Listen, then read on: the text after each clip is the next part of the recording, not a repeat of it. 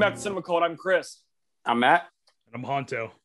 And this starts the beginning of our, what are we calling this? Halfway to Halloween. No, I guess it'd be halfway to October Scarefest. Yeah, that's the true name, I think. Yeah, that's the true name. That's the catchier name, I think. It's what people will remember. Halfway to Scarefest. Actually, me and Chris talked about Halloween H20. We talked about how the title. Wait, are we talking about it on the episode though? Today's the episode for Halloween H20. But I'm bringing Matt wants to talk about the ending of the movie real quick. Okay. Can we talk about the ending? Like old time's sake. Talking about how catchy the title is. That was an event. Yeah. That this movie was called H2O, and Chris's opinion was that it's stupid because it's water, because it's H2O. Yeah. And we talked about how like the reason why you remember it is because it's stupid. Yeah. Because it's dumb, so it catches your like attention, and you remember it for like, oh yeah, Halloween H2O. Like, Can you guys tell me what the title for Halloween 4 and 5 are? The Revenge and Return of Michael Myers. Is it? I thought it was Curse of Michael Myers. Curse is 6. Yeah. Is it 6? Yeah. Okay. Yeah. Well, I heard they called it H2O. Prove me wrong. They called it H2O since they had such a thin plot. Yeah. such a watered down plot. That's actually pretty good. Yeah. That's a very accurate one sentence summary, I think. I'm sure someone used it. They had to have. But so long story you heard short, it here first. Halfway to Scarefest. Yeah. October Scarefest. Mm-hmm. We are starting this off. We got quite a few picks to do this month. We are starting this off with Halloween H2O from 1998. The 7th in the Halloween series. I feel like we kind of want to go through all the Halloween movies, maybe. Mm-hmm. We've done 1, 2, and then 2018. But I don't want to cover the rest of this franchise. Did we really? We did. Hold on, we did 2? We did 1, together. 2. It was like one of the first Dark House on the Hill. We did a 1-2 combo. Yeah. Gosh, I don't remember that at all. Yeah. Well, I would say I do. I remember it. Oh, okay. Good job. We're good. We're good, guys. I remembered it. You know what's surprisingly entertaining, and I'm not saying it's good whatsoever, is we just went through the series back maybe a year ago. We watched Resurrection. Mm-hmm. While it's not a good movie, man, that is insanely entertaining. And I mean in the sense of like Jason X. Yeah, and see like previous episode Jason X, I did not have a good time with that one. I enjoy it. I don't love it. I remember the podcast. I'll never forget it. All right. So H2O, we've all seen this. I've seen this multiple times. I've seen this more than I probably should have. Yeah. I've probably seen this maybe 4 or 5 times in my life. I've seen it a few times. Okay. So that means we might kind of like it if everybody's seen it over. Let's get through the episode. Times. Let's get through the episode and see how much fun we have. Okay. All right. So let's start us off. 1998 H2O. What does it have on Rotten Tomatoes? Honto, I'll start off with you. 40. Matt? 30. 52%. Wow. Yeah. I mean, I would say probably within the franchise, it's probably the third best if you exclude 3 because it's not really a Michael Myers movie. Okay. I'd feel like it's probably 1, 2, 3, right? Or 1, 2 H2O is the. Well, if you include the new one. What did you just say? Sorry, it's confusing because Season of the Witch is not an entry in this franchise. Yeah, you always skip over it because it's not a Michael Myers movie. But I feel like if someone were to rank the best Halloween movies, I guess at the time of H2O, it would probably be 1, 2 H2O. At the time, yes, 100%. Yeah. I will agree with that. Okay. I'll give you that. Sorry, it's a little confusing, just like this franchise. No, you were saying all the right things. It was. I know it's super confusing. What are you talking about? All right, H2O's budget. Honto, what do you think it was? 12 million. Matt, 15 million. 17. Oh wow! So I can see that. I mean, it's Jamie Lee Curtis. They probably had to give her a few bucks to get her back. They definitely cut the budget on the mask, so they saved a lot of money there. Yes, they did. Yeah. Oh, okay. I got both pieces. We'll talk about the mask later on in the episode, but Let's talk about budget really quick with this movie, because this is related to the budget. You just talked about how much they had to pay Jamie Lee Curtis to come back for this movie. John Carpenter is missing from this movie.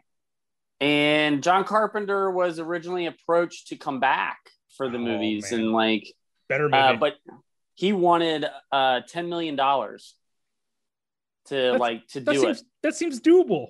No, it doesn't. Well, okay, I'm going to say two things. 17. One, that's insane. 10 million is, especially when your budget's 17. But let's look at where John Carpenter is in his career at this point. Memoirs of an Invisible Man? Vampires, I think. Yeah, he just got done doing vampires. Yeah. Yeah, so I cannot see. Understandable. That's okay. Well, but honestly, I get it, because his reasoning for it was he wanted $10 million, not just to do the movie, but for just back payments on all the money, all the residuals that he's owed for the Halloween series. Okay. Because Mustafa Akkad, who's the producer up until Resurrection, I think his last one is. Right? Because he doesn't he doesn't do the Rob Zombie one. Oh, does he do the zombies? I don't think he does. No. Yeah. They had a feud because he was getting all the residuals, and John Carpenter got nothing. So John Carpenter basically was like, hey, I just want money that's owed to me from this entire series that has made you guys bank. And he also wanted a 3-picture deal. And they both kind of argued with him about it, and he backed out. He's like, no, I'm good. Gotcha. Yeah. I think he would have had more leeway if it would have been 80s John Carpenter. Yeah, I think so. Yeah. But yeah. So fun trivia. That was good. I enjoyed that. I disagree. I don't think he would have had more of a ground to stand on in the 80s. Why? I think because if you looking at Carpenter's career, he's always had these kind of incidences with all of his movies. I mean, you just look at if you read the history on all these movies, it's it's hard for him to get them made, and then they're not appreciated when they come out, and that's why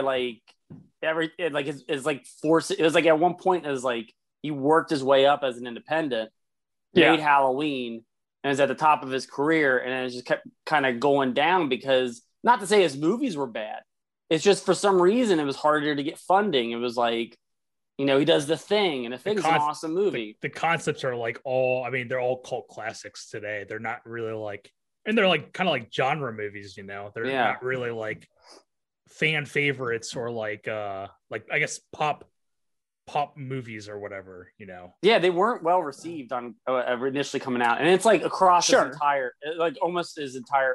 I think Escape from New York was decently well received, but he does The Thing, and it's a failure. Yeah. And then he's got to go do Starman for a studio. I think he does it for Universal. Mm-hmm. I can't remember the mix. There's a story there, but right. So I don't think he would have had the ground to stand on. I don't think he was. I'm just saying. Long story short. I feel like the '80s would have been better for him than the '90s. Yeah. Just because. Yeah, maybe. Look at the movies that came out in the 90s. They're all. And I don't think he wanted to be a part of Halloween, really, because there's that story we talked about when we covered Halloween 2 about the only way he got through Halloween 2 was a case of beer when he was writing a screenplay. Oh yeah. Yeah, and he did it in a night or whatever, a week, and he just didn't want to be a part of it. So I think his $10 million mark is if you guys don't take this, if you guys take it, sweet. If you don't, I'm good. I don't really need to do this. Yeah. So good riddance. So $17 million budget. How much did it make at the box office? We do not have worldwide since there's no international numbers. Okay. So this is domestic only. Hanto, I'll start out with you. 50 million. Okay. Matt? I'm gonna go with close to Hanto's. I'm gonna do a 60 though. I'm gonna go above his. 60 mil. 55. So that goes to Honto. It's so close. So if you do inflation from $1998, I'm sure that's got to be close to 100 mil. Mm-hmm. So definitely a hit. I don't know. Do you really know that math, or are you just pulling it out of your ass? I'm sure for judging for inflation, I'll tell you what, Hanto, take us to the cast and crew. I'm going to look up the inflation numbers. Okay. Surprisingly enough, I didn't realize this movie was directed by Steve Miner, who did Warlock, which I want to cover with the podcast sometime. He did probably best known for Friday the 13th Part 2 and 3. He did House, and then like as he got towards the end of the 80s and the 90s, he did the incredibly offensive and problematic Soul Man starring C. Thomas Howell. And then he also did Forever Young, My Father the Hero, Lake Placid, I guess going back to horror in the 90s, and then Texas Rangers with James Van Der Beek. Do not know that one. I do, because it's like the poster. It's like the traditional poster where they're standing foreground to background. I think you got like Usher Raymond, James Van Der Beek. It's like a bunch of like teen. We've talked about this. Teen stars or whatever. Okay. I've never heard of this. Go ahead. I was gonna cut you off. I got the inflation number. Really, it came up like that. Okay. Did you like a conversion like thing or? There was actually an article on the inflation. It was talking about H2O, so it popped up right away. 108 million. That's not bad. Not bad. Yeah. That's wow. Dude, you're really close. That's crazy, man. What a box office hit. No bullshit. I'm very impressed. Thank you. I appreciate that. Do you know what's crazy? We were watching that Blockbuster documentary, and they don't talk about this in the Blockbuster documentary. That one on Netflix. I don't know if you guys checked it out. Yeah, I haven't. Okay. But do you remember how much rentals used to be back in the day? They were pretty expensive for new releases. Yeah, I think it was like $3 for old movies and like $5 or $6 for new releases, like the 2-day releases. I always thought it was $3.99 for new releases. Maybe. I remember it being more expensive though. Regardless, like that's pretty expensive. Like I'm only bringing this up because you talk about inflation. Yeah. That's 20 years ago when this movie came out. So if now this movie came out inflation, now, that's like 105 or 108 million dollars. Yeah. No, like if you're doing that right, then that inflation, you doubled it, right? So it would have been like an $8 rental, probably, like back in the day. Because you look at it now, and it's like you go to Redbox and you can rent a movie for like $1 or like $2 for the night. You know what I mean? And it's just like, dude, no wonder why like Blockbuster ate itself. I know they point to like Netflix and that, and streaming killed it, but I really feel like I don't know. Then why do like Redboxes do so damn well? You know, no physical upkeep of a store. They don't have to pay electric and all that stuff. You know, employees, they don't have to pay employees. Well, I was gonna say on top of that, like the demand for films back then, that's the only place you could get them. Yeah. So you paid those prices. Now movies are everywhere, and everybody's got a VCR. So since they have that, do you think that? Like, let me ask you then. Do you think it would ever come back? No. Like in some form or fashion? No. Nope. No. Netflix and streaming services are way too ahead at this point to even like I think harken in a return of physical media in stores. Basically, what if I know we're still not talking about Halloween, but what if in a freak scenario, all the studios start buying all their movies back, and now all of a sudden there's like too many streaming channels. There already are, and people are like, there already are, but the streaming channels get more and more, they get tighter and tighter, and not everybody's buying into that anymore. And then all of a sudden, like people want a one-stop place to go rent movies. Do you think it could come back in that kind of aspect? You're saying if too expensive, all the movies got erased, and if they got divvied out to like all the studios, and now all of a sudden instead of like right now I've got about 12 streaming channels on my Roku. All right. So what if it gets to a ridiculous amount of like 50 different streaming channels, and you're like, I need to watch this movie, but it's on this particular streaming channel, which we are kind of going down this route. It is already there. Yeah. So I'm saying like freak scenario, everyone buys it back. The public gets annoyed with this. And it's like, you know what? I just want to watch this movie. I don't want to have to pay $10 for this app. Right. Like, could you see like a physical rental medium coming back? I don't, because you could still rent it online. You know, like instead of getting the app, you could probably rent it. And at that point, even if they're charging $10 for a rental, I don't know. Also, so you're saying Oh, go ahead. Go ahead, Hanto. I asked a question. I want to hear your response. I was just gonna say, as long as Amazon is operating as a business, there's always going to be a $2 rental there. Yeah. And you can always do it from the comfort of your own home. And just the concept of like having to produce or mass produce physical media, way too expensive. They're not going to do it like ever. Yeah. That's just how it is. And I'm not like arguing with you. I think like, yeah, sure. It's dead as a doornail, but I could see something like that where like a Blockbuster app or something like that. And then all of a sudden, because Amazon rents these movies out, but they don't own any of them. So at any point, people can just pull them and say like, you know what, we don't want you to rent this out for $2. We want it on our streaming channel. So what if Blockbuster did that and they're like the Redbox app? The Redbox app is sort of that way, but it's a kind of more of a narrow. I feel like list. I feel like in the Blockbuster like business model, within I wouldn't just say within the last 10 years, they tried to do a streaming service and it did not work at all. Yeah, I feel like they did, and like it was like a last ditch effort. Like when the stores started closing, it was like a last ditch effort for them to try to like make up ground for the ones that they lost over the Netflix, battle basically. And they just couldn't keep up and they had to shut down like immediately. That's why there's only like that last Blockbuster. Where is the last Blockbuster? Is it in Alaska or is it in Oregon or something? It's Oregon. I think it's Oregon. Yeah. Okay, so there were two at one point. One was in Alaska, Oregon, Alaska one. They talk about that in that documentary. Okay. Oh, do they? Yeah. I think that's the thing too. If there was a movie and you're like, hey, only available on this app, I think honestly, most people would be like, all right, I'll just find another movie to watch. Like it doesn't mean that much to me. I mean, yeah. It'll stream at some point. They'll forget about it. And then when they see it again on the streaming service that's free finally, and they'll be like, okay, Yeah. Directed by Steve Miner. Full circle. H2O. H2O. $8. Yeah. $108 million. Starring Jamie Lee Curtis as Laurie Strode, previous episodes, Halloween 1 and 2, and are now playing on 2018 Halloween. She's also in The Fog, Terror Train, Prom Night. We also have Josh Hartnett as not 17-year-old John. This dude is like, I think he's already 25 at this point. He's like, I'm 17, Mom. Like, I should be able to go on, I wonder how old he actually was in this movie. I think I looked it up. He may have been 20 or 21, but he definitely is not 17. Yeah. But yeah, he was, I think, hot off the press in The Faculty. And then I think shortly after he did, I think like Lucky Number 11 and 30 Days of Night. I feel like his career didn't really go anywhere.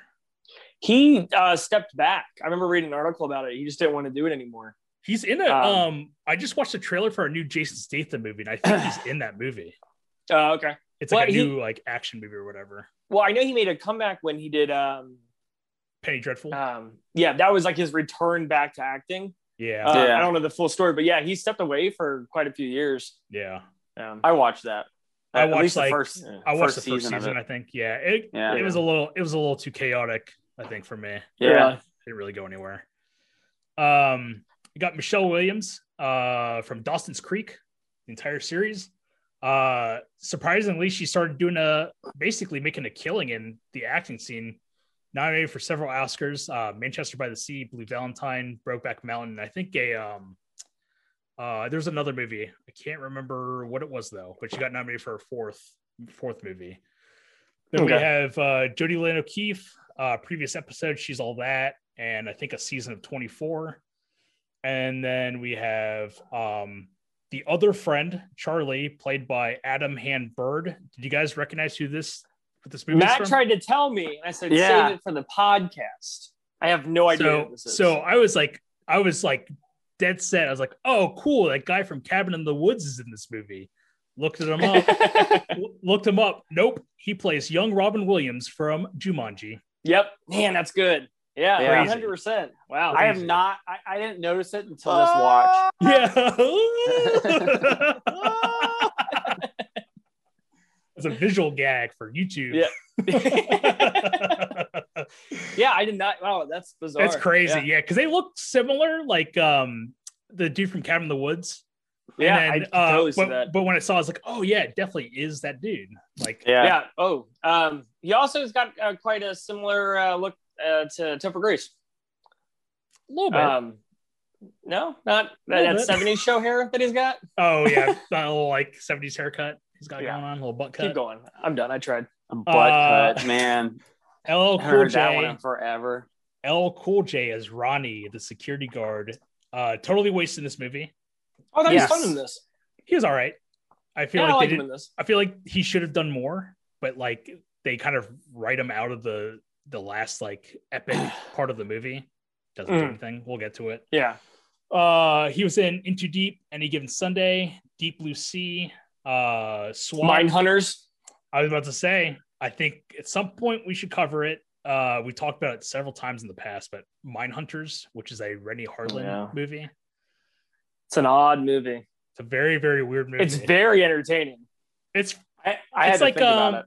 It's like what is it? The Agatha Christie, and then There Were None, where they kind of like it's like a murder mystery, but each character kind of gets picked off one by one. I guess it's like a thriller horror movie. I guess would it be considered? I would say a horror so. Movie? Yeah, I would say so. I don't know what we're talking about. It's like Val Kilmer, Christian Slater, LL Cool J. Yeah, and dude from Hackers, Johnny Lee Miller. Oh, he's in like, that. Oh, cool. Yeah, he's like the main character or whatever. Okay. But yeah, he's like, I feel like he's a rich boy now because he's making so much money, probably off of several seasons of NCIS LA. Right. Oh yeah. That show's been on for like 15 years now, and he's still making it, which is crazy. Yeah.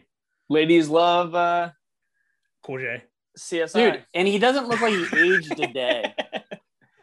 He's aged very well. Yeah, he doesn't look like he's aged at all. So it's great. Like, he's great. Yeah, I can imagine it being like a time travel thing where you go 10 years into the future and you're like, man, this show's still going on. Like, or you think it's like a rerun? You're like, no, this is a brand new episode. Yeah. Like Chris McDonald's like super aged next to him. Like, he's like old. Oh, come on, LL Cool J. Have you ever seen that Old Spice commercial with LL Cool J? Where it's like, I feel like I have. It's like before and after Old Spice, basically.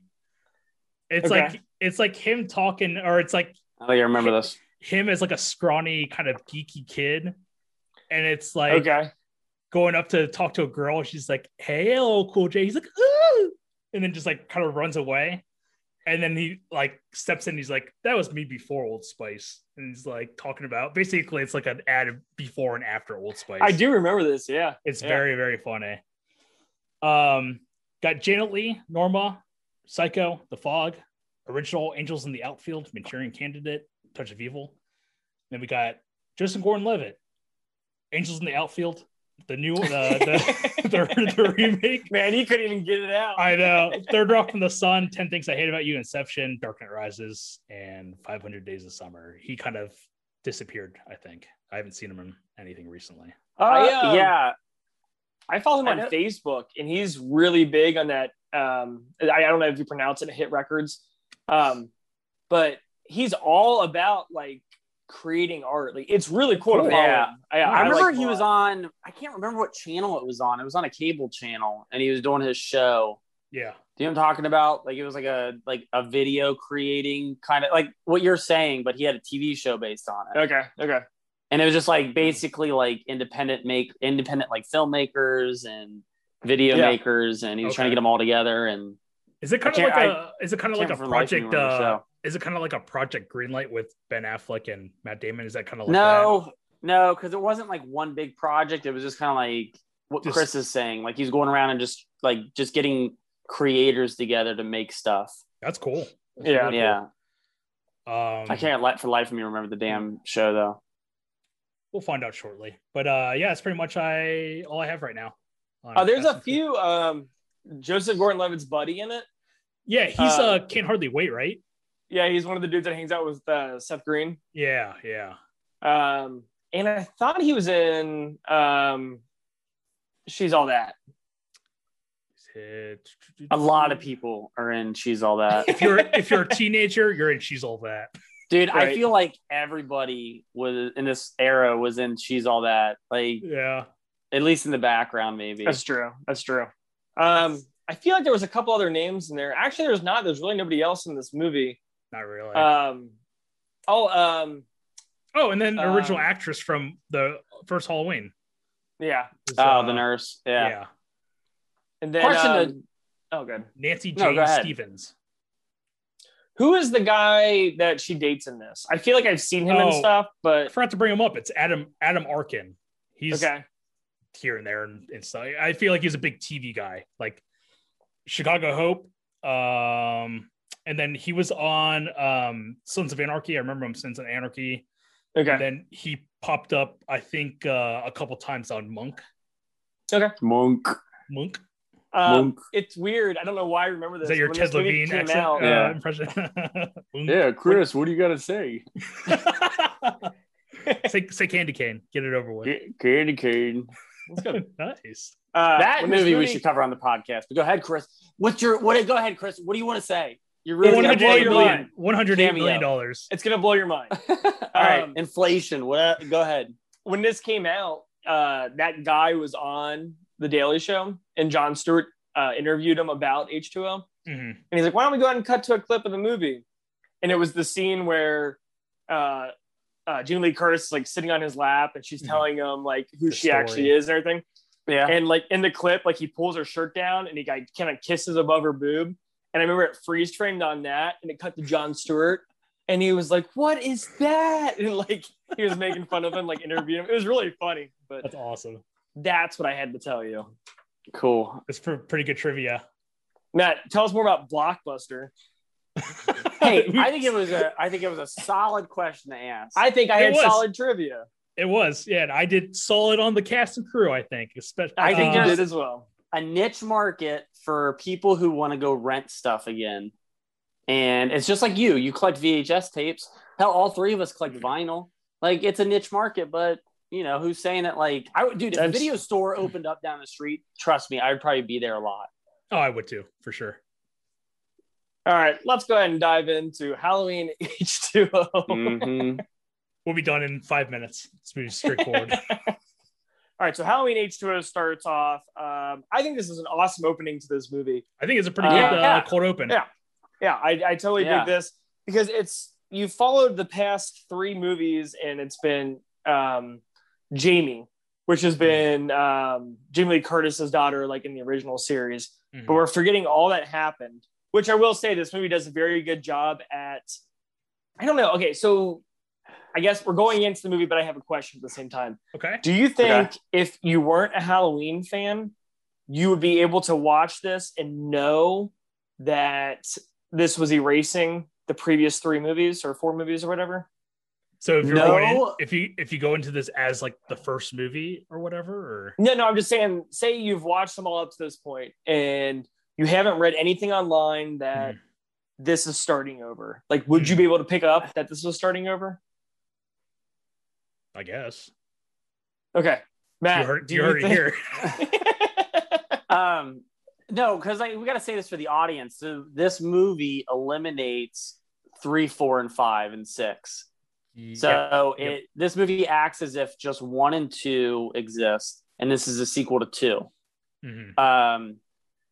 So I think, you would know, or you don't have to know that going into this movie, because all that stuff that happens in 4, 5, and 6 happens in like Haddonfield, and it's characters that aren't within the circle of Jamie Lee Curtis, because they say that Jamie Lee Curtis is dead. Oh, they do. And like 4, I think, or 5. Okay. You know what I'm talking about? Because that's when Jamie finds out. That's when they say she's dead in 4 and 5. This is going to get so confusing. No, they actually say it in this one too. Yeah, and then in this one, they say that she faked her death. So that kind of matches up. So you don't really have to know that in this universe that 3, 4, 5, and 6 don't exist. But there was a scene at one point in Jamie Lee Curtis's classroom where a student goes by basically she does a book report on this book called The Haddonfield Murders. And she saw, and that was their way of segueing all of the 4, 5, and 6 storyline into this. And they were going to say like, her daughter Jamie and stuff like that. And at the end of the scene, Jamie Lee Curtis was going to run out of the room and like puke in a bathroom because like just hearing about it and everything. Gotcha. Because it's her daughter. Her daughter eventually dies, right? Because I think in Halloween, cut it. Halloween 6, the family that moves into the house, is it the Myers house? Because that's all Strodes. They're all Strodes, I think. Yeah, they're supposed to be related. So they're trying to like continue like the Strode family lineage or whatever. Yeah. And whatever. So I mean, I don't know. I feel like watching this, I only knew that it erased the previous ones because I had read it online. Like I didn't walk into it, and I didn't put it together as I watched the movie. I guess until the 2018 version came out, the 2018 Halloween. Yeah, where they started talking about all the different like ways to watch Halloween. You can watch 1, 2, H20, or you can watch 1, 2018, or 4, 5, 6, or whatever. I didn't realize, I guess, that this was like erasing or potentially erasing 4, 5, and 6 in a way. I didn't know this either until like recently. That's what I mean. Like recent, I mean like when the 2018 came out, like that recent for me. Yeah. But it's just so odd that you could sit there and be like, hey, look, we know no one's seen these movies. Let's just pretend like it didn't happen. Like that's such a bold move. Like you couldn't do that with, I don't know, you couldn't do that with Fast and the Furious. You couldn't just like, you know what I mean? Like people would be like, hold on, like where'd this character come from? What happened to him? You know? Yeah. And that's when it gets weird with like the James Bond movies. Very weird. Because it's kind of the same thing where it's like you're getting new James Bonds coming in. And then every once in a while, like when a new James Bond comes in, like everybody that is like the older cast members treat that James Bond like he's a brand new James Bond. Yeah. But at the same time, it's like confusing because you're like, then they act like they know him too. Yeah. So it's real weird. It's like they do this like the introduction, but they act like they've known him for years. And it gets like especially weird with that continuity when they have Judi Dench as the Pierce Brosnan M. And then it's like Daniel Craig's first outing as Bond. He gets his first 00 or his first 2 kills to get the 007. Now she's in like that as M. And it's like, I don't understand what's going on with this franchise anymore. It is so stupid that they don't do that. Like we've talked about this, but the code name. Because that makes so much sense. It's cool as hell. I wish they would do it, but it's not the case. Yeah, they screwed it up with Spectre. No, not Spectre. Skyfall. Oh yeah, they screwed up with Skyfall. But go ahead, Chris. So this opening scene in H20 opens up H20. Yes. So we are guys. We're talking about H20. Surprise! 2-hour episode for an 80-minute movie. I know. So H20 opens up with basically it's the nurse from the original that worked with Loomis, kind of. And her house gets broken into. So she goes across the street or over and gets the neighbors to help him out, which is Joseph Gordon-Levitt and his buddy. And this whole scene of Joseph Gordon-Levitt and his buddy, like going through the house and like stealing beer and like kind of trashing the place. The dialogue flows really well in this. The jokes hit. And I think this is mainly due to Kevin Williamson writing I was about to say it's probably Kevin Williamson. Yeah, who doesn't have a credit, by the way, as a writer on this. He's uncredited, and they use a clip from Scream 2, I think. Yeah, they do. Scream 2 later on. He wrote a good chunk of it, but like he doesn't get any of the credit for it because there's like a WGA rule where you have to write 33.3% of a script in order to be a name on the actual screenplay, and he didn't. Okay. So they listed him as executive producer. Okay. But you can tell when it's him, like this opening scene, the very snappy dialogue and dude. Even the scene, a lot. I was gonna say even the scene with what's the teacher that works with Jamie Lee Curtis. I can't think of his role in this movie. The counselor. Counselor. He's a counselor. Yeah. Even when he goes into the dorm room of the 2 girls. And they make the jokes about, we're going to get our nipples pierced or that's what he says and all that. Like, that's very Kevin Williamson, like very quirky dialogue. And I just imagine a teacher walking by or Jamie Lee Curtis, and she's the headmistress of the school. Like, I need to talk to you. And then just ends up firing the guy. Nipples? You're fired. Nipples? Pierced nipples? Are you kidding me? Well, is he? He's not Michelle Williams' dad. I don't Dude, think so. I have watched this movie 13 times probably, and this is the first time I watched it and realized that he's neither of their fathers. Like, okay. I always thought he was one of the fathers. Yeah. Until I watched it, and I was like, he's totally not. Oh, he's just some dude. He's just there. Yeah, that's weird. That's what I was thinking. But I want to talk about this opening scene because I don't, because I know what you're going to talk about. What? So I watched this. No, I'm not talking about that. I'm not going to talk about it. We're going to stay on topic. I want to know now. Yeah, we rewound this movie like 13 times because so on the porch of one of the kids. Once. On the porch of one of the kids is the Butterball from Hellraiser with the glasses. Yeah. One of the Cenobites. Yeah. So then it cuts to him, and then it cuts to Joseph Gordon-Levitt, and he's got a Jason mask that he pulls up. And Matt goes, He's like, I wonder if there's a Freddy Krueger in here somewhere. We rewound this movie so many times. Once. We rewound it one time. That's a lie. That is such a lie. No, because I was like, oh, I wonder if there's it's a Halloween movie. So there's, Michael Myers, Hellraiser, Jason. And I was like, okay, what if there's like a Nightmare on Elm Street, like little thing thrown in here? Mm-hmm. And so we just kept rewinding it over and over and over. There wasn't. But anyways, the opening scene. I really like this idea of her going into the house and it's daytime, and it's like I wish they would have stuck with the daytime and not had the transition into night. Yeah, when the other friend is hanging out with her, and then Joseph Gordon-Levitt is walking around, it's daytime, and then when he leaves, it's like 4 hours later, nighttime. Yeah, he comes out, it's like pitch black. Yeah, it's like what?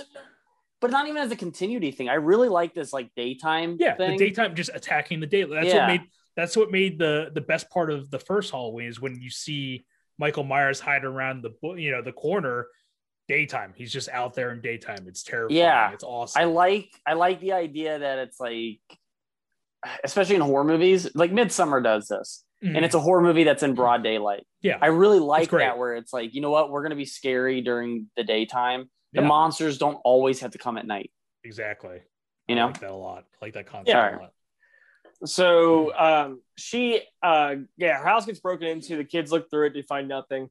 She goes into her house alone, gets scared, runs next door to the kids to ask them for help, and she finds out they're dead. I remember even like as a kid, the Joseph Gordon-Levitt with like the ice skate. Yeah.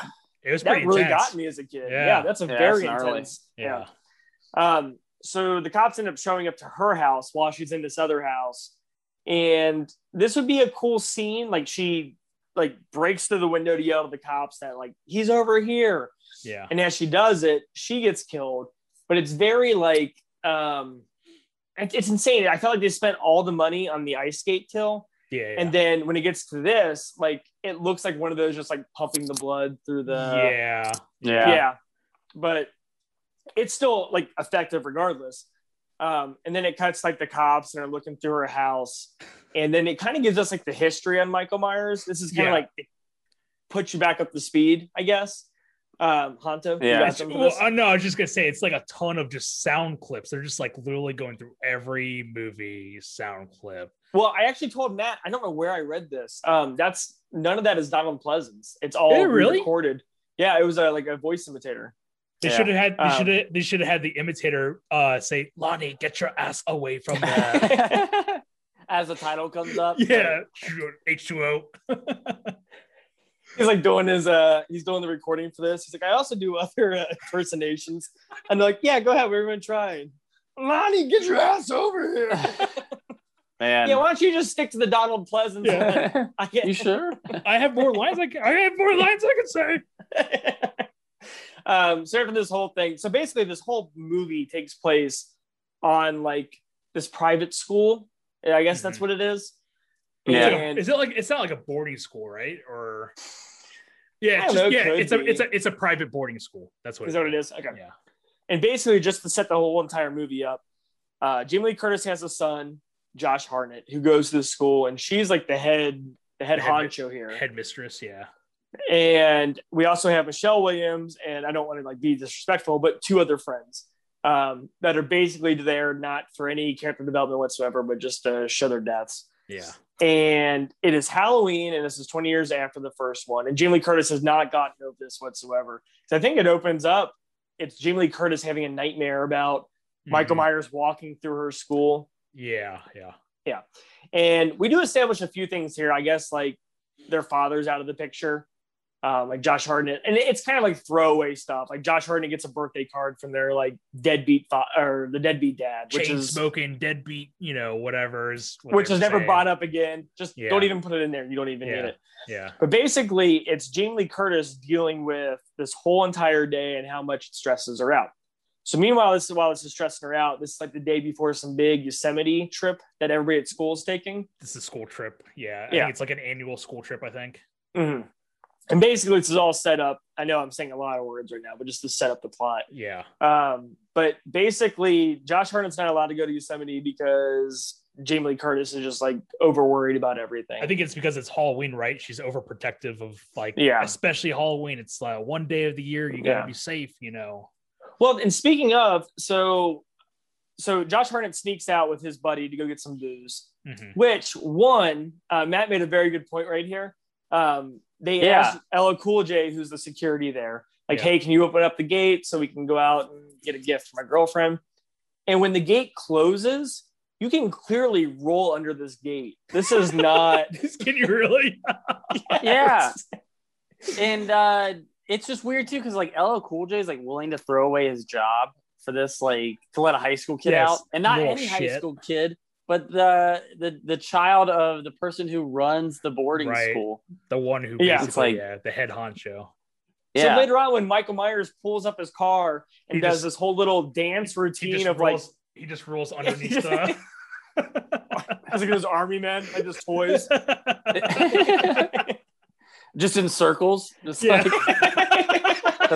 those toys are always defective, dude. Oh, they absolutely. Yeah, absolutely.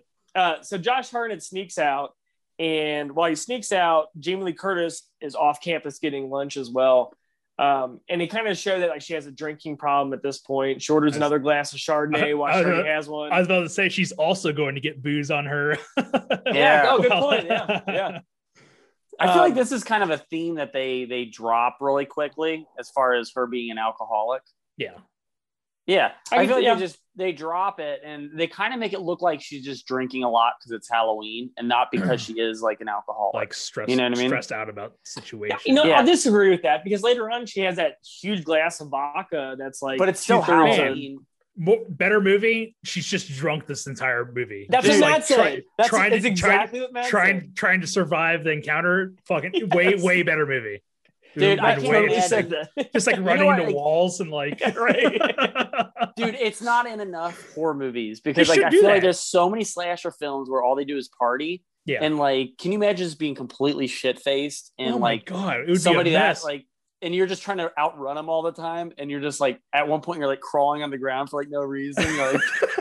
Could you imagine that iconic scene where both their faces are up against the glass? She was totally drunk, and her face was mashed up just against it. Or the scene where they're underneath the tables and he's trying to find her. She's like, bleh. Yeah. Or the part where they leave the boarding school and then she's like, oh, I forgot something. And then she rolls underneath the gate. And she gets stuck. Well, that scene you're talking about, man, she crushes that vodka and she's like, hold on. Maybe somebody didn't go to the Yosemite trip and then she just takes out a 38 and runs out to the open. I was like, dude, she's plastered right now. She's not fit to handle this firearm. But I guess originally in the Jamie Lee Curtis talked about it, but there is an alcoholism theme that originally ran in the first drafts of the screenplay, and they eventually dropped it from the storyline. So that's what I mean. The drinking that she does in the movie makes it look like she's just drinking for the day and not because she drinks a lot. Just drinking. Which is an interesting storyline that they got rid of. Would have been awesome. Well, speaking of all that drinking, I feel like this movie is a very good. I don't know what the word I'm looking for is. It's a very good canvas for the 2018 remake. It's totally trying to do what 2018 did really, really well. Yeah. So it's showing that, like the Jamie paranoia and like it's just PTSD of the previous encounter or whatever. Yeah. So I feel like it just does a really good job at setting this up. Yeah. Obviously it's not as good as the 2018, but it's trying, I feel like. Yeah. I think the 2018 one has a lot, like it's I know what you mean. It's kind of a similar storyline as far as like survivors PTSD, They just go more extreme with it which I like better. I feel like it kind of comes off as a little corny in this, where it's like I feel like she's like too okay for it really just plays off your typical 90s like secret identity. I hiding from my past, and now it's coming back to catch up with me. Yeah. AKA like I think Julia Roberts in The Enemy, like the enemy, I can't remember what it's called. Sleeping with the Enemy. Yeah, Sleep with the Enemy. They do that. I think there's like they'd always do this though. It's the same. It's like a typical 90s trope where it's like, you know what I think it comes down to is it's probably studios are like, we don't want it to be too depressing. We don't want it to be too serious. We want people to have fun. So they make it like a little, not lighthearted, but they don't make it as true to its form as it should be. I think it's a good point. Like the way the 28, yes. Man, it is like, that movie's crazy. I like that movie a lot. It's crazy. Do you think 2018 would exist if H20 didn't exist? I personally don't. They probably would have come up with something a little bit different, but still extreme like it is, but not like not the whole, it would be a little bit different, I think. No, I think it honestly, two things had to happen. I think Mustafa Akkad needed to be removed from the Halloween movies as a producer, because he was just kind of like, because of this situation, it just kept like rolling out like garbage, not garbage movies, but just not very like good sequels to this series. And the other thing was that like they made so many of them that just didn't hit its mark, that way it opened this gate for like the 2018 to come and be like, all right, we've taken it down this route, we've taken it down this route, we've taken it down this route, and we've done several different sequels trying to branch off of each of them. Let's do something that's let's do something that's a little bit closer to that original movie. So yeah, I agree with you, Chris. I think like with those two things absent, with them with the original producer absent, and them having to go down this like route so many times like times they failed. Yeah, that the 2018 one is like born from that. Okay, so you're not saying necessarily this movie, but just in general. I think in general, I think this one's just like, I mean, we talked about it right after this one is Resurrection. They immediately like started up with H20, and they make it so anybody can kind of come in and watch them. As long as you saw the first one, you know what's going on. Yeah. And anybody can come in and watch it. And then they try to branch off again with Resurrection, and then it tanks. And then they started over again with Halloween one with Rob Zombie. And then gets to the second one, and then they stop again. And now they are starting again. And it's just all these like. But I'm just saying, like this one in general, do you think 2018 could happen without this one? Like, I feel like 2018 is just a more spruced up version of this movie. No, I don't think it could happen without this one. Without it. Okay. Yeah, no. Yeah. Okay. So basically, I think we're kind of getting into like the gist of this movie, because we have like a lot of like setup. We meet Jamie Lee Curtis's assistant, who's Janet Leigh. Yeah. She's mom. Which is cool because they showed the actual car from Psycho that Janet Leigh drives. And when it cuts to the car, it actually plays the original score from Psycho in the background, which is neat too. Okay. But yeah, so basically Jamie Lee Curtis tells Josh Hartnett he can't go on this trip. And then she changes her mind. She's like, you know what? You go ahead. But at this point, Josh Hartnett's already decided to stay back. And him and like his group of 4 friends are going to hang out at the boarding school while everybody else goes, which I think I'd be kind of jacked to go to Yosemite. I mean, that sounds awesome. It sounds really awesome. Cool. Yeah. And I guess when you're a kid, you don't want to be affiliated with anything that's school related. Well, you just got this booze, and he got the brand new Creed album. So I was just gonna say that. you gotta like Human Clay. Yeah, So yeah, I Good can't go to Yosemite. I just spent all my money. I've got this. I got that Human Clay CD you wanted. Honta, what would that be in inflation numbers? How much would Human Clay cost back then? On good. CD, on compact disc? Probably like 108 million or something like that. Probably. Yeah. How much did CDs used to cost? I think they're like 12, $13. Yeah, it was like 12 to 14. Depending. Yeah. And they still cost that, right? No, they're a lot cheaper now. What are they? CDs, they're like Hey, here's a question for you. What was the last CD you guys bought? Man. I think mine was I don't know. I feel like I bought something not too long ago. I think it might have been did the sun just set over on your camera there, buddy? The apocalypse is happening. And then it was like all of a sudden it got really dark and you're like looking around, you're like guys. Sorry, that's a good question. I opened Spotify to look up this Creed album and the window's black. So it it ate up my entire screen. But sure. My Own Prison is the album that they got for this. Yes, this party. Which is actually a pretty solid album. I will go on record and say that's a pretty good album. So I'll go on record and say it's a good record. This guy creeds. This guy creeds. That first album. This guy right here creeds. I can't remember the last CD I bought, which is weird because it sounds like I'm like, I don't buy CDs and I spend a bunch of money on vinyls. Honestly, I think the last CD I bought was like maybe at like a live show at like a local band, you know. Honestly, I can tell you the last CD I bought. Now that I'm thinking about it, the last CD I bought was TV on the Radio, and it was Seeds. Cool. That was the last CD I bought before like Spotify and stuff popped up. Did they officially break up? No, they just haven't done anything in a while. That's unfortunate. But it's been like but it was like $15 when I bought it. So Chris, you can't remember your last CD? I don't know. I remember me and Matt went Christmas shopping with the other brother a couple years ago. And I think I don't know. This might have been. Oh, this is already stupid. I know. And I think for $5, like up front, they had Limp Bizkit's Significant Other. Yeah. And I think this was right before Spotify or right after. I can't remember. Okay. But for $5, I picked up Significant Other, and that was our Christmas shopping album. Okay. Do you guys listen to it? Yeah. Or is it still we did. open? It was a great Limp Bizkit we Christmas. had to. Was it pretty bad or? Okay, here's the thing. I was talking to Matt today, and we were talking about music that, like, I used to be really into, like, the alternative early 2000s, like 3 Days Grace, Stain, Creed, and all that stuff. New metal, like I guess metal? Some of it is, yeah. But like, I listen to it now, and I can't listen to it. Like, it just doesn't do anything for me. It does not resonate.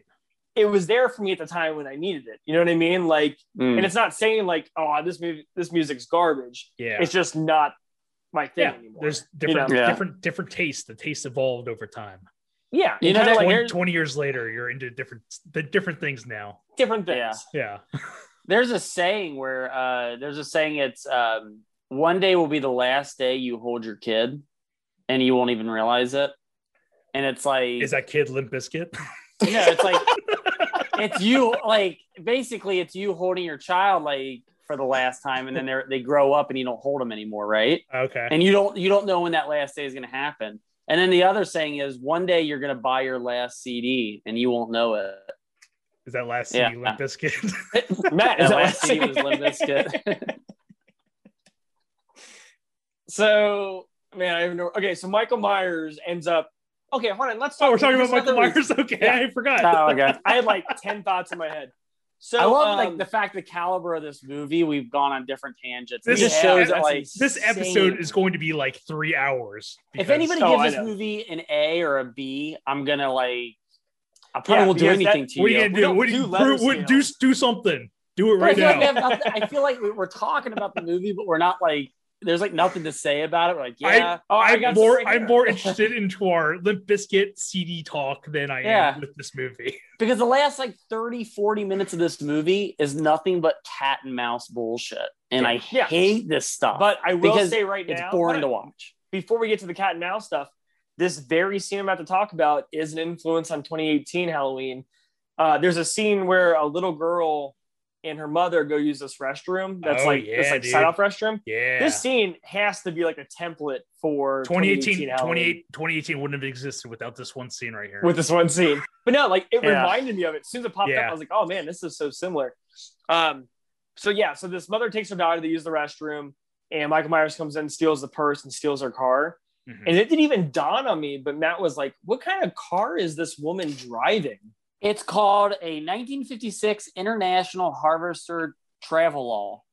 Dude, I just set you up for that. That was perfect. Yeah, I had to look it up because I was like, what the hell car is this? Well, because the only reason she drives that is so it looks creepy when Michael drives it around. Okay. And I know, and that's why it's stupid. Well, because they couldn't have like Michael driving around in a Ford Focus. That's not creepy, you know? Yeah, but you know what though? You know what? He drives around in a like the car in the first movie. He has something like a pickup truck. What is that? No, what's the car he drives in the first movie? Like a Cadillac type thing? No, what? I don't know. I'm sorry. No, it's not a Cadillac. That was not a Cadillac. God. I don't know. But like, anyways, what I'm saying is this: the car he drives in the first movie is not scary, and what makes it creepy is that it's like a legit car that you would just normally see. I think it makes it less creepy when it is a creepy car. Does that make sense? Right. Yeah, absolutely. Yeah, for sure. It's a Ford station wagon. His original? The one that he's cruising around. I said station wagon. You said you didn't say station. No, you didn't. You said what? Is it Statham? Is that Jason Statham put together? Statham. Yeah. It's a Statham wagon. So Michael ends up driving the car up to the gate and just abandons it. Yeah. And LL Cool J plays this like cat and mouse game with them until Michael just like sneaks in. Well, at this point, he didn't realize he had already rolled underneath the gate to get past LL Cool J. So he was already gone when he was looking for him. Right. It's a complete waste of time. I will say I really enjoy LL Cool J's novel writing. That whole thing is fun. Yeah, I do like that character. It's a cool trope. Trait. It's a cool trope, but they do absolutely nothing. Like they should have had him like fist fighting Michael Myers at some point in this movie. It would have been incredible. What do you mean? Okay, so you say that would have been awesome. Go watch the one after this when Busta Rhymes ninja kicks Michael Myers. Terrible. No, how is that okay? Terrible. He's kicking. I want to see fist punching. Okay, I guess. Punch to the noggin. Not dude, like, I would not be trick or treat, mother effer, and then jump kicking them. That's a sound clip. Yeah. So try not to drop that F-bomb. That's what I said. Mother effer. So at this point, Michael Myers is in the school, and it is for the next 35 minutes roughly. It's a whole lot of what's that noise? You know? Oh, dude, Josh Hartnett does it a lot. Yeah. Yeah, he'll just stop and stare at something for 10 minutes. Parentheses, leaves rustling. Oh, there's a whole lot of clatter. Oh yeah. Oh, I believe it. So the four kids are bunked up and they're legit listening to Creed, having snacks. And Michael just kind of takes them off one by one. He ends up killing the guy first, the Topher Grace looking guy. Which this whole scene, and I feel like I hate when they do stuff where they set it up for the audience. Yeah, because he drops the corkscrew into the this is what I'm looking for. Yeah, the garbage disposal. Garbage disposal. Garbage disposal. Thank you, Matt. That was tough for me and Hanzo. And I was gonna say, I don't need Josh Hartnett, where's the corkscrew? But just to show you what it is, he turns it on a couple of times, and he has this whole moment. You don't need any of this. This is purely just for the audience. In real life, is it going to be violent? Is it going to be a graphic scene here or whatever? Yeah. And And so they set up this whole thing, and then this is where you get CGI Michael Myers mask. Oh I forgot to keep an eye out. It cuts to it for a second, but yeah, it's entirely a drawn on face, and it's so only crazy for this scene. We pause it. It's bizarre looking. Yeah. So I'll bring this up right now. Let's talk about all the masks that are in this movie. There are 4 different masks that were made for this movie. Yeah.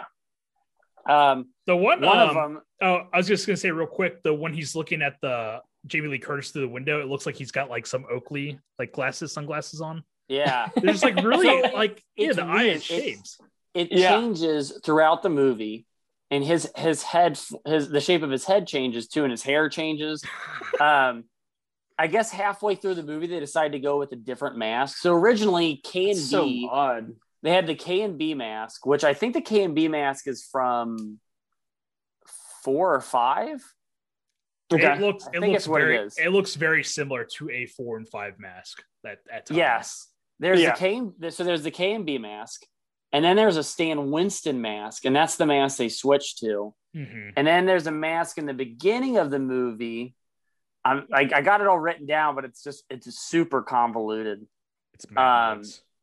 Yeah, no, I've got it right off IMDb. There's a huge paragraph, but there's a different mask in the beginning, and then there's another mask that they try to enhance with CGI, and it's in the shot for like a second, and it's clear as day. It's terrible looking. It looks crazy.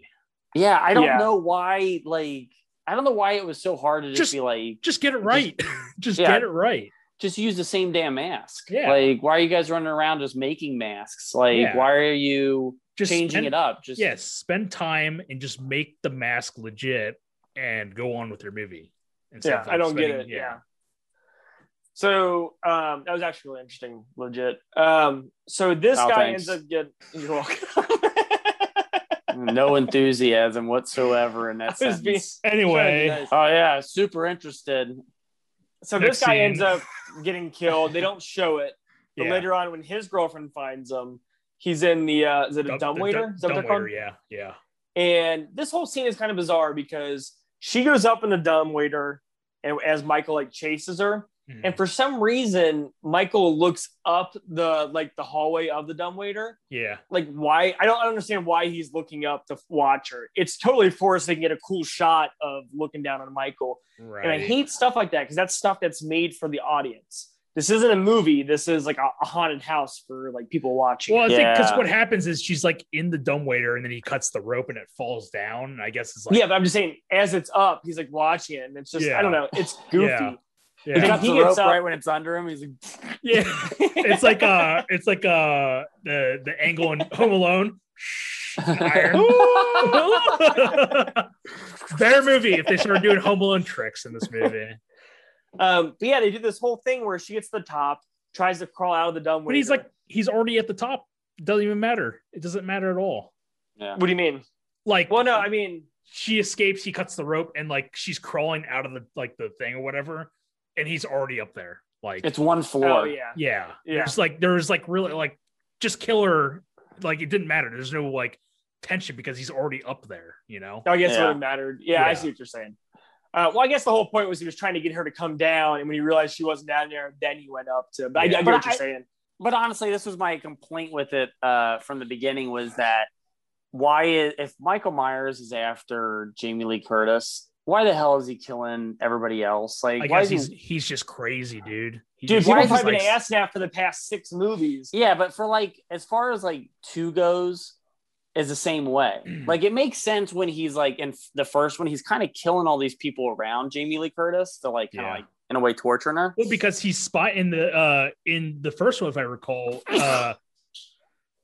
There you go. Keep going. Nobody heard that at all. Nobody heard that. They were good. Allergy season, man. You don't have to do a 3, 2, 1. Everybody gets it. Whatever. Okay. So if I recall in the first one, it's almost like he targets the girls because they're all talking shit to him in the car. They give him the finger, whatever, and he stops, and then he just kind of drives on. So it's almost like they talk shit to him. So therefore he's gonna kill them basically. Yeah, and 2's just a body count movie. That is he's just killing everybody, and it's just kind of in that abandoned hospital that Jamie Lee Curtis is the only patient in. Right. Hey, careful what you say. We all like that movie. I was gonna finish. Go back to the old podcast. Not a bad movie. Know. It's okay. It's okay. It's not I like it. Yeah, it's pretty good. I enjoy it. But same with this one, it's his goal is to get to Jamie Lee Curtis, but he's messing around with these 2 people. It's or these 4 people. Yeah, wasting his time. And it's well, let's talk about all the work he puts into this because he cuts the dumbwaiter, which breaks her ankle. Mm-hmm. But somehow she's able to pull it out. But if it broke her ankle and it was that heavy, I don't think she'd be able just to pull her ankle out. whatever. But so she gets out, Michael goes upstairs, kills her, and then later on he like, I don't know what I'm looking at, but he like sets her up where like the light bulb's in her, like she's hanging from this like light bulb or this Does it? No, you guys are just staring at me, man. Pictionary. Keep two words. No. Later on, Michelle Williams and Josh Hartnett find her, and she's hanging from this like light bulb, electrical, like from a light bulb. It's a light bulb with a it's literally a light bulb. A light bulb. Yeah, but is it I have one in that closet right there. Oh, okay. Oh, okay. Honto, can we get a visual on this? Do you want me to do it real quick? Yeah, go ahead, dude. Just for the YouTube audience. For anybody who's interested. Oh, like the movie. Oh, okay. Like the movie. Light bulb. Okay. Yeah. Honto had a body hanging in there too. It was like I just opened and Michael Myers is in there. Where did you buy that movie prop from? That's really cool. I bought it for this podcast episode because I knew we were going to talk about the light bulb extensively. About H20. Well, yeah. You know what, though? It is one of those things. It's another cliche slasher thing where they find the dead bodies. I hate that. Well, they do it so well. They do it so well in the first movie where she's going around the house and they're all like falling strategically. Yeah. That's one and done. Don't do it ever again. There's another one in this movie in the beginning when the nurse is running next door and she finds Joseph Gordon-Levitt dead with the ice skate in his face. And then she runs to the back door, and the other friend is just like leaning against the back door with a knife in his back. So when she opens the door, the body like falls forward, and it's just like that's so much work to like set up. It's so much work. How many times do you think the body fell as he was like positioning it on the? Well, I mean, like think about it. Like, it's a stiff. Yeah, you gotta kill him, right? And then you gotta like lay him out flat. So you gotta like wait for rigor mortis to kick in, so his body will go stiff. And then you can prop him in front of the door, so you know what I mean. So, and then Michael's probably breathing through his mask. He's like, trying to put the body up, and then you gotta hope to God that she goes through that door. Yeah, that's pretty. Because like, what if she's a window jumper and she just jumps right out the window, and he's like, "Son of a bitch!" Like as soon as she saw Joseph Gordon-Levitt, she just jumps out the window. Or like, what if she backtracks her steps and like goes back to the front door instead of the back door? Why is there a door?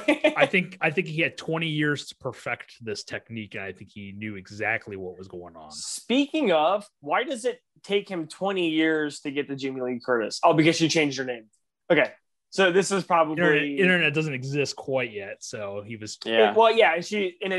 this next scene is when Jamie Lee Curtis is with her boyfriend, and she explains everything. The whole to plot him. Of the whole. Yeah, and the reason why he's coming after her now is because I guess because Josh Hartnett turned. Well, no, Josh Hartnett turned 17. No. The reason that Michael Myers knows where she's at. Oh, never mind. It's because she ransacked. He went to the office at the beginning of the nurse. Yeah, and so I don't think it has anything to do with the 17-year-old. Dude, I like how I just now put that together as I said it out loud, and I was like, oh no, like because she looks at, she's like, because he asked her questions like, oh my God, he's like, how old were you when this all happened to you? 17. And she looks up at the birthday card and she's like, 17, because it's 17th birthday card. So in my head, I made the connection. I was like, oh, he's coming after Josh Hartnett because he's 17. Okay. And then I realized, little did you know that there was a whole cold open where they focus on him getting the information. I realize that now that like I was like, oh yeah, like no, he just now got this information. So honestly, Chris, this is kind of stupid. Like, dude, I hope they should remake the opening scene where he looks at the board with all the information and then zooms in on Michael Myers' face. And he's like 17. Yeah. Happy birthday. Happy birthday. It took, but it's like this is stupid because it took him 20 years to do this. And he's kind of slow. It took him 20 years. Okay, here's a question. It took him 20 years to find out where Loomis lived. Loomis. That's the thing. Yeah, it's Loomis's house. The nurse was taking care of Loomis. Oh, yeah. So it took him 20 years to find out where Loomis lived, to find out where Jamie Lee Curtis was. I get what you're saying, but I feel like it's a little too late. We just both asked really two stupid questions. And we're trying to be like, hold on, there's this other stupid thing. Wait, I know. It's because he's 17. Yeah. So he goes to half for 17. Jamie Lee Curtis because Josh Hartnett's the oldest 17-year-old ever. He's only killing 17-year-olds. But Jamie Lee Curtis realizes that for some reason that Josh Hartnett didn't go on this trip. Yeah. So after downing all this vodka, she grabs her gun and they run to the school. And this is basically just more cat and mouse where they have the awesome scene where I think it's probably one of the best scenes of the movie is when they hide on the other side of the gate, but they're kind of like trapped by the door. Yeah, this is cool. This is cool. Yeah, it's and they can't get the keys. And then it has that awesome iconic shot of Michael looking at Jamie Lee Curtis through that oval window. I remember that was in the trailers. The mask is, I do remember for the trailers. It's just the mask is so terrible. Yeah, because in parts, face it's to okay. face. Yeah, it was a big deal. Yeah, and they run throughout the school. Jamie Lee Curtis's boyfriend gets killed very violently. Dude, this is crazy. It's a Halloween very 2. disturbing death. After he mistakenly shoots LL Cool J in the head. That's right. Who's clearly dead. Yeah, he's like, they checked his pulse and everything. He was dead. There's a whole blood pile and everything. And at the end, he's like, thankfully I just got grazed. Yeah. Honey, you're not gonna believe this. Was that you licking the wound right there, Chris? Like, I was like kissing it, like ketchup packet. So now it's basically, I guess I get like Josh Hartnett, Michelle Williams kind of hide away, and then we do the whole cat and mouse thing with just Jamie and Michael. And one thing that I remember really big in the trailer was when Michael is like above the rafters. Oh, he's like, and doing he like one lowers arm himself. Up. Yeah, dude. Yeah, like one, awesome, good for him. Man. Great job. But two, like, how did she not like see him like in your peripheral? Like, at you least could just see a guy like hiding boots. up there. Yeah, just like it's the same situation. It's the same situation where he thought she was going to be over there, but she turned one direction. Right. Could you imagine just going there and this guy's like up on the thing? He's like perched like a gargoyle, but you only see his back, and then you like slowly go the opposite way that you came. Like, I see you. Go this way. But they kind of end this whole fight in like, I guess like the cafeteria or something. Is the cafeteria? There's just I do like long tables, you know. Yeah, I do like this because she's like climbing under all these tables and he's just like flinging them away, and it's a pretty good scene. Yeah. It's okay. Pretty much. I think that it's kind of goofy, and like the way it's shot, it looks really suspenseful. And this is all in the importance of how you shoot something, right? Yeah. But it's shot really suspenseful because it's all these tight shots of her under the table and him on top. But if you would have shot that room wide and it was just her like crawling under the tables and him like waiting for her to crawl the next one, to walk over to the next one, and then like, you know what I mean? Like it'd probably be like if it was just like a long 10-minute take of just one angle and like she's crawling to the tables, and then remove the suspenseful music, so it's just like the just all the sound like stomping. I think it'd be kind of a goofy scene, but I agree. She's trying. I like it for what the scene is as a whole. I really do enjoy the scene. I think it's really neat. Yeah, they're doing something because they haven't really done a chase like this. It's usually just like Sure. And I can't remember how it happens, but they kind of get to like the top of the cafeteria and Michael gets thrown down. Mm-hmm. He gets knocked out. Yeah. I think this is when the police show up because she goes to kill him. Yeah. And then is this where LL Cool J shows up? Yeah, I think he grabs her basically. It's over. Yeah, he's like, he's dead. He's over. Yeah. Or it's over. And then we cut to like the police and the medics are all outside. And Jamie's like, you know what? I don't think so.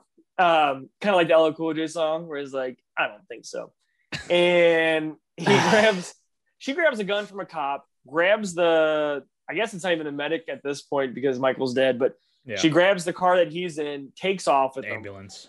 And they end up, it's bizarre because she ends up throwing on the brakes. He flies out, goes down the hill. Yeah. She wrecks the car, falls out of the car, and then the car pins him against a tree. Yeah. And it's really weird because when he's pinned, he does this like shake thing, but it looks like it was like drawn on. Like if you ever watch this again, it's really odd looking. I'll have to check it out. But Jamie Lee Curtis comes over, he reaches out his hand, and then Jamie Lee Curtis cut deuces, and she cuts off his head, and that's the end of the movie. And it should have ended that way, ended the series, because it's a solid ending. This ending is simultaneously awesome and terrible. Why terrible? Oh, because what happens with the next? Because one? of what happens in literally the next movie. It's the dumbest thing of all time. It's crazy that they keep making these movies and they keep starting them up, and with the idea of that they're just going to end them and there's going to be no franchise. I think 4 and 5. Well, that's a cliffhanger. Yeah, that's a cliffhanger, and then 5 has a cliffhanger too, and then it does. One has a cliffhanger, kind of. Like technically, it has a cliffhanger. 2 has a cliffhanger. No, not really. 2 doesn't. Yeah, 2 doesn't. 2 ends It's just the mask melting. So Michael Myers, and he dies like flat out dies in 2, 6, 7 H20. Yeah. 8 again in Resurrection, but we find out the 7 death doesn't really count, and then I don't even know if he dies in the zombie movies. What point are you trying to prove? I guess it's just like, you would think that like when they would start these things back up, they would be like, hey, we need to kind of do like a looser ending that we can make a sequel for, because this is probably going to make us a lot of money, that we shouldn't do anything where she chops his head off, that we could do something we could branch off into a sequel. Well, I think that was the whole point, is they did it to be like, all right, there's no more. It's done. Yeah, it's almost like they filmed the ending to this movie and screened it for the the studio execs and everything. And Steve, you weren't supposed to cut off the head. We have a signed sequel next coming out in 2 years. Like, what are you doing? He's like, we'll figure something out. I got an idea. I got an idea. My 5-year-old came up with this. Yeah, I hate this idea. It literally is. Like, for those who haven't seen it, so basically he knocked out. What they say happened is that Michael Myers didn't die. He ended up knocking out a paramedic, broke his vocal cords or his windpipe so he couldn't talk, put the mask on him, switched with the paramedic, and so the head she cuts off is the paramedic at the end. That's why he reaches out, because he couldn't talk because of whatever. So at one point, another medic or a cop could have walked into the room, and there would have been a naked Michael Myers and a naked medic, and he'd be switching clothes. And it'd be like that scene from Naked Gun when Leslie Nielsen's switching clothes with the opera singer, Enrico Palazzo. And he's switching clothes with them, and the cop would have been like, "Oh, sorry," and then just walked out. Michael Myers had his messed up eye and everything like that, because they got the coat hanger in it, and But they totally ruined this whole ending with the first 15 minutes of the next one. Yeah, and it's a shame. It really is. Kill off Jamie Lee Curtis. Yeah. But it is entertaining to watch. It's a ballsy move, but it's also the dumbest move. Did not pay off. Yeah. So Halloween H20, 1998, it has a 52% on Rotten Tomatoes. Before we go around, I'll say mine. I would say I'll give it a 65. I enjoy it. I've watched it a lot of times. I think the running time is awesome on it. It pretty much gets to the point. There's not a lot I don't like about it. I'm not saying it's a great movie, but for the movie and the series, this is one of the better ones for sure. So what about you, Hanto? I'm going to say it probably like 45 to 50% for me. Okay. There's not a lot happening in this movie at all. It's really just a straightforward movie. Yeah. I had more fun talking about it than I did watching this movie. Really? Okay. Okay. All right. Matt, what about you? I got 2 scores for this. If this is the first time you watched it, it would probably be about a 65. That's in comparison to watching 4, 5, and 6 in a row, this one's kind of a breath of fresh air. Because I recently, like within the past couple years, I watched them all in sequence.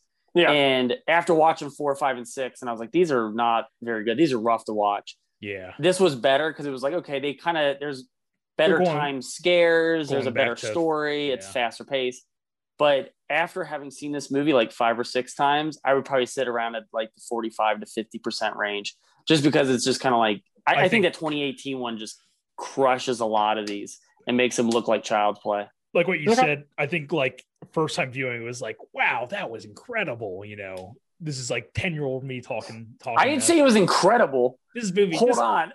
I was never said it was incredible. I was no, this is me talking, not you. Oh, okay. Let me talk about my childhood. Okay. No, when I first saw this, it was like, oh yeah, that's awesome, because this is like my favorite movie franchise, like horror franchise, because I was more into this than I was like Friday the 13th and Nightmare on Elm Street growing up. Same.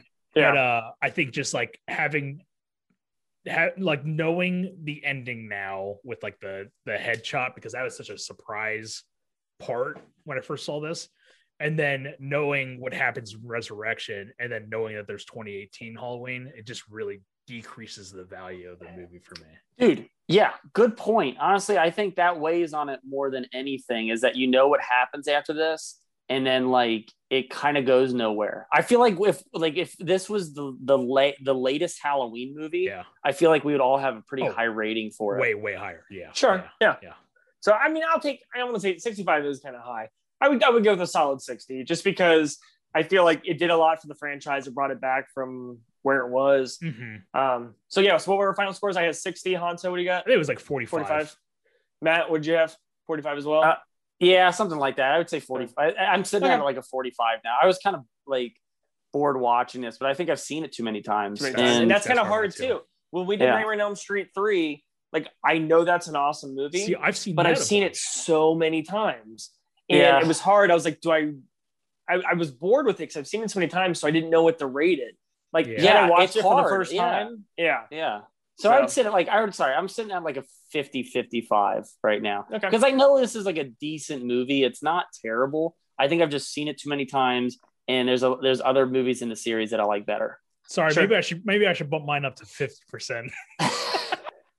Cool, Viewers, man. Wow. What the hell do we rate this movie? No one knows. All right, so that's going to end our first movie in halfway to October Scarefest. Join us for next episode. Here you go. Matt's got a bone-chilling fact to share so my wife was overhearing us in the other room, and while we were talking about what to call it this year, and it's halfway to October, right? So she said you should just call it H20, halfway to October. Right there. Okay, I dig it. Yeah, I know, and I was like, wow, that's super like clever, but we're just gonna do halfway to Scarefest. Halfway to Halloween Scarefest, October. Scarefest. It should be called Cinema Cult H20, Halloween H20.